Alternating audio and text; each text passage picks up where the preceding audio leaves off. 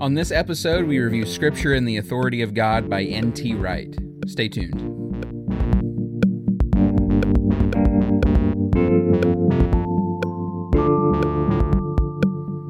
Welcome back to Too Many Books, the show where we go through the stack of books on your desk and tell you which ones to move to the top, the bottom, or get rid of altogether. I'm one of your hosts, Jack Dodge, and joined as always by Jack Wilkie. Jack, how are you doing?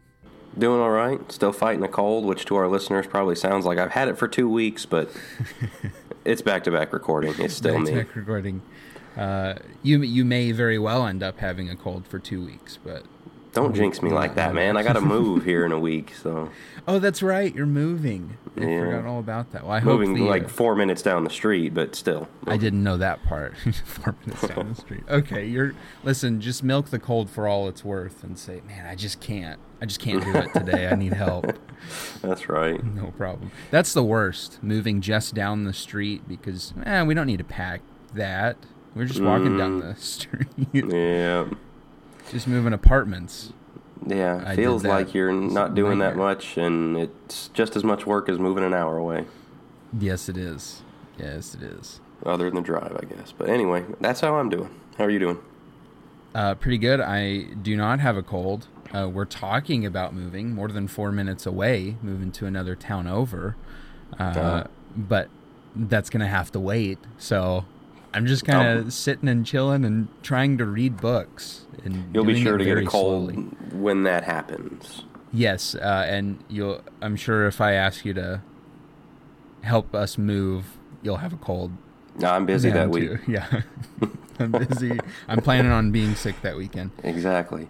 We're talking about my second N.T. Wright book, Scripture and the Authority of God. The description of this is, I think, a pretty good description of what the book lays out, though he covers quite a bit of ground, as we'll talk about in a moment. In Scripture and the Authority of God, How to Read the Bible Today, widely respected Bible and Jesus scholar N.T. Wright. What a title. I want to be a Jesus scholar. No kidding. N.T. Wright gives new life to the old, tattered doctrine of the authority of Scripture, delivering a fresh, helpful, and concise statement on the current quote-unquote battles for the Bible and restoring Scripture as the primary place to find God's voice. It was an interesting read. We'll talk about what I thought about it here in just a moment.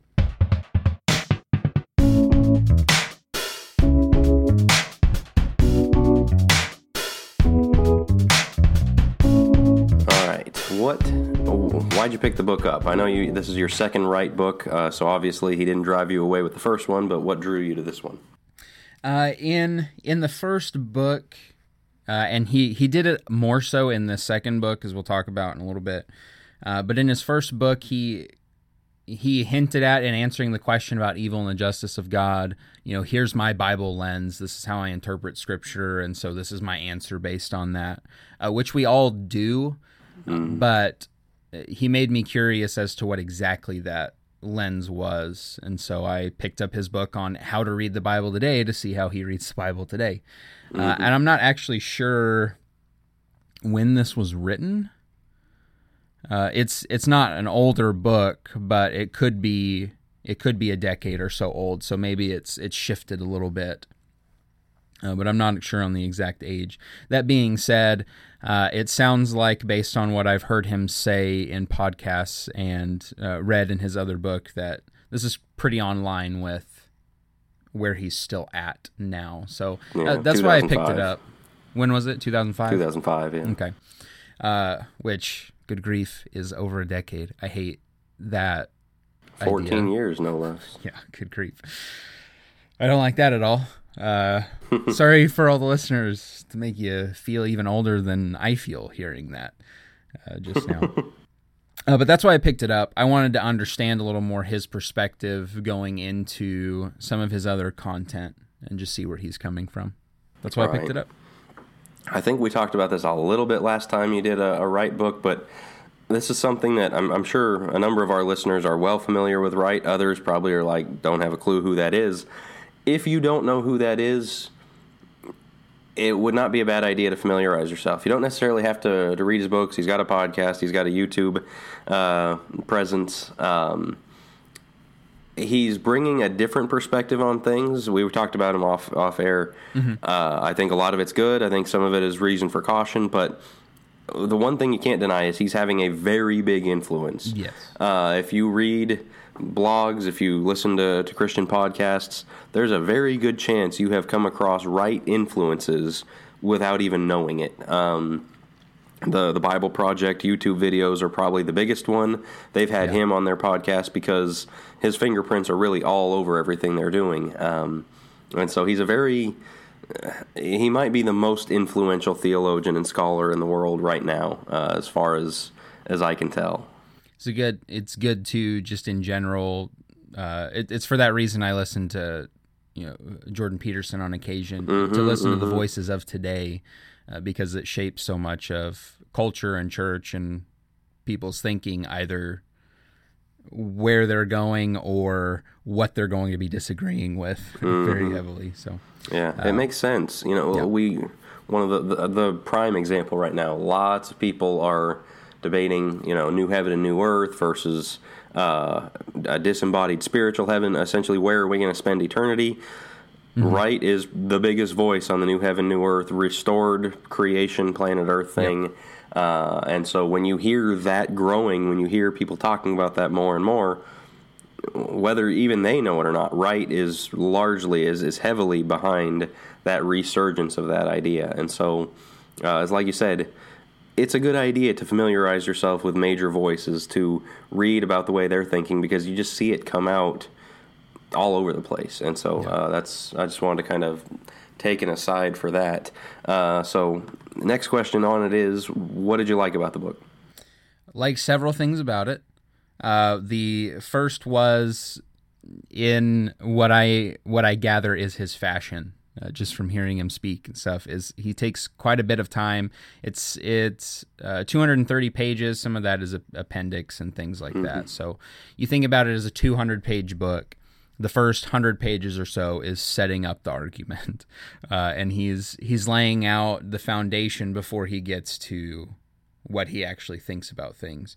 And I liked that he talked about that, laid the foundation out, and he handled the progression very well. Scripture and the Authority of God is the title of the book. He dealt with the authority of Scripture in the Old Testament, the authority of Scripture as far as Jesus was concerned within the New Testament church, within the early church fathers. He went up into the Reformers, into the Enlightenment, and just followed kind of the idea of how has Scripture been viewed and handled and interpreted through time. And he laments not...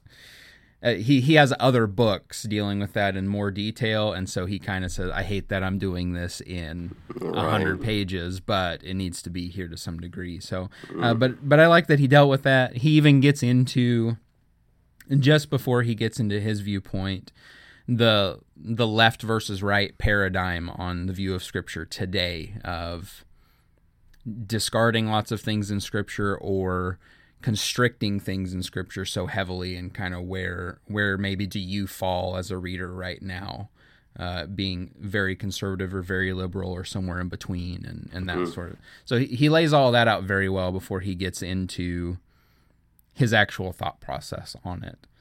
I think he did it in a way without being too, okay, thanks, buddy, but I'm coming here to read your thoughts on this. You haven't given it to me yet. I think it's important and necessary. So liked that. I liked most of all the high value he places on Scripture throughout the book, and shows the high value and the low value in some parts of history that were placed on it, and calling us back to viewing it in a high way. And he discusses what he thinks is proper about all of that, but the handling of Scripture, I think, was very good, and its placement in the life of the Christian, and how much we should cherish it and enjoy it, and submit to it. I think he did a very good job of proving that we should be behaving that way towards God's Word. And I think the last thing I'd add to the pros with this is It was very practical. He lays out all of his stuff, and then he gives 2 case studies. He looks at the Sabbath, and he looks at monogamy, and says, let's go to the Old Testament in dealing with Scripture here on this. The New Testament, let's talk about today and how all that fits. And so he takes what he lays out as, here's how you should read the Bible today, and then handles 2 topics and walks you through his thought process on it, which I very much appreciated, because I feel like he would do that in a class setting, some kind of professor setting, and it was nice to have that in a book, to be able to enjoy that.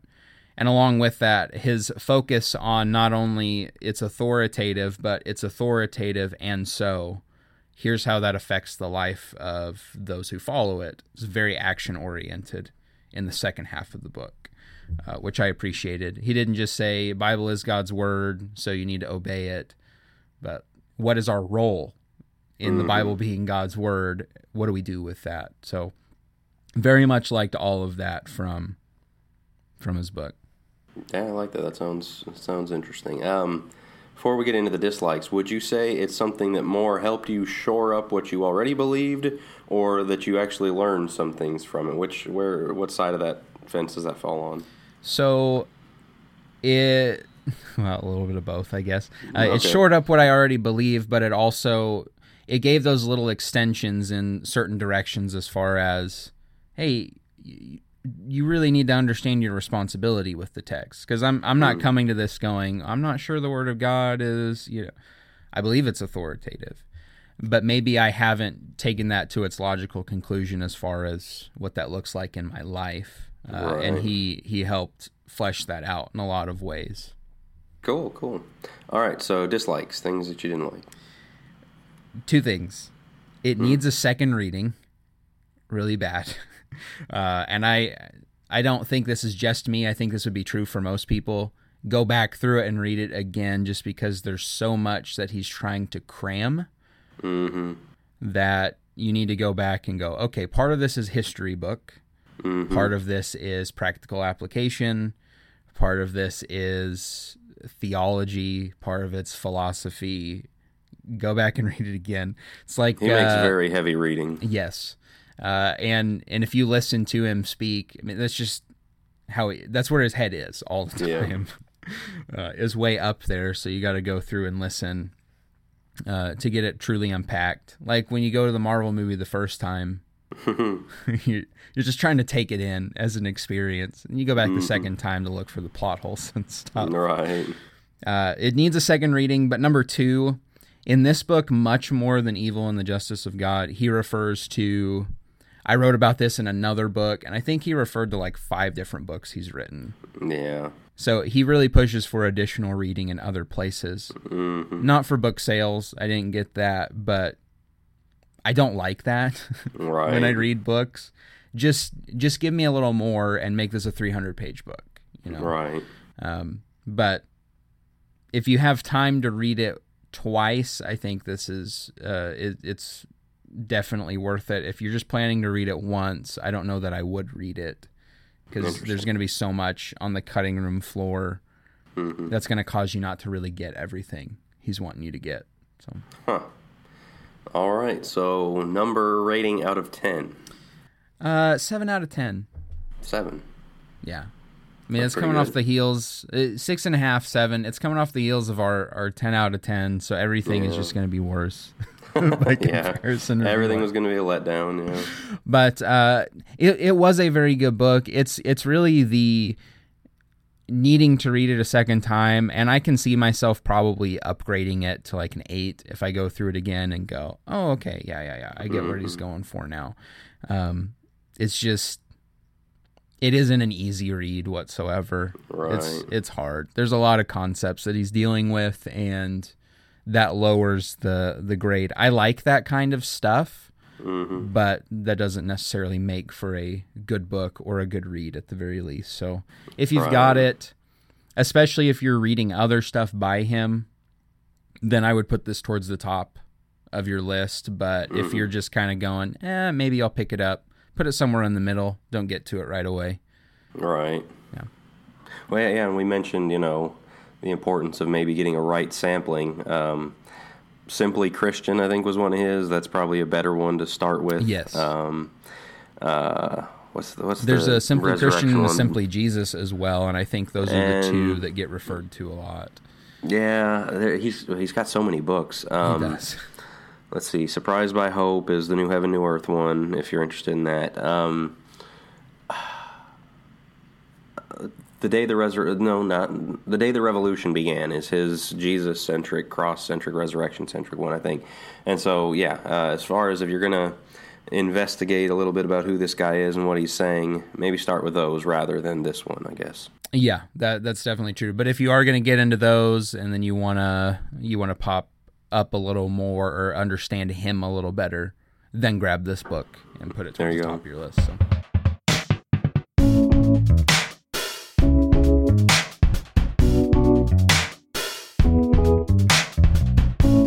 Have you read Scripture and the Authority of God? You can reach us on Facebook and send us a message or a comment there, or also get a hold of us at our email, strongchurchministries@gmail.com. Let us know what you thought about the book or this review of the book.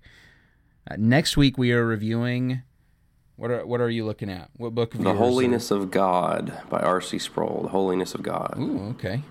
The Holiness of God by R.C. Sproul. I'll look forward to that one.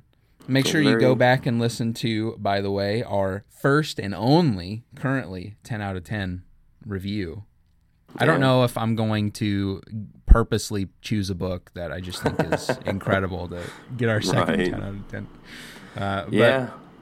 We need to have a Hall of Fame. That's our first Hall of Famer. First Hall of Famer. Maybe Hall of Fame transcends the 10 out of 10 because now we have like the C.S. Lewis's. I don't want to get to the point where where 10 out of 10 is common, because I really do think that book stood out above the rest, and so I think we can leave 10 at the top. But fair enough. If you want to know why it's a 10 out of 10 and why he thinks it stands out above the rest, go listen to our previous review of Absolute Surrender by Andrew Murray on strongchurch.org. You can find out all about a book that should be at the top of your stack right now. And if you're not subscribed, Yes. It's on the feed. Anywhere, it's in the description. You can go there, iTunes, Google Podcasts, and just about anywhere else you can get podcasts. We're probably there. So subscribe and let us know what books maybe you want us to talk about next. We have a Facebook group as well that talks about this, as well as other books that everybody else is reading, also called Too Many Books. We got lots of places to talk about books. Just join us. We like books, man. We love them. We love them. We hope you do too. Happy reading. We'll see you next time.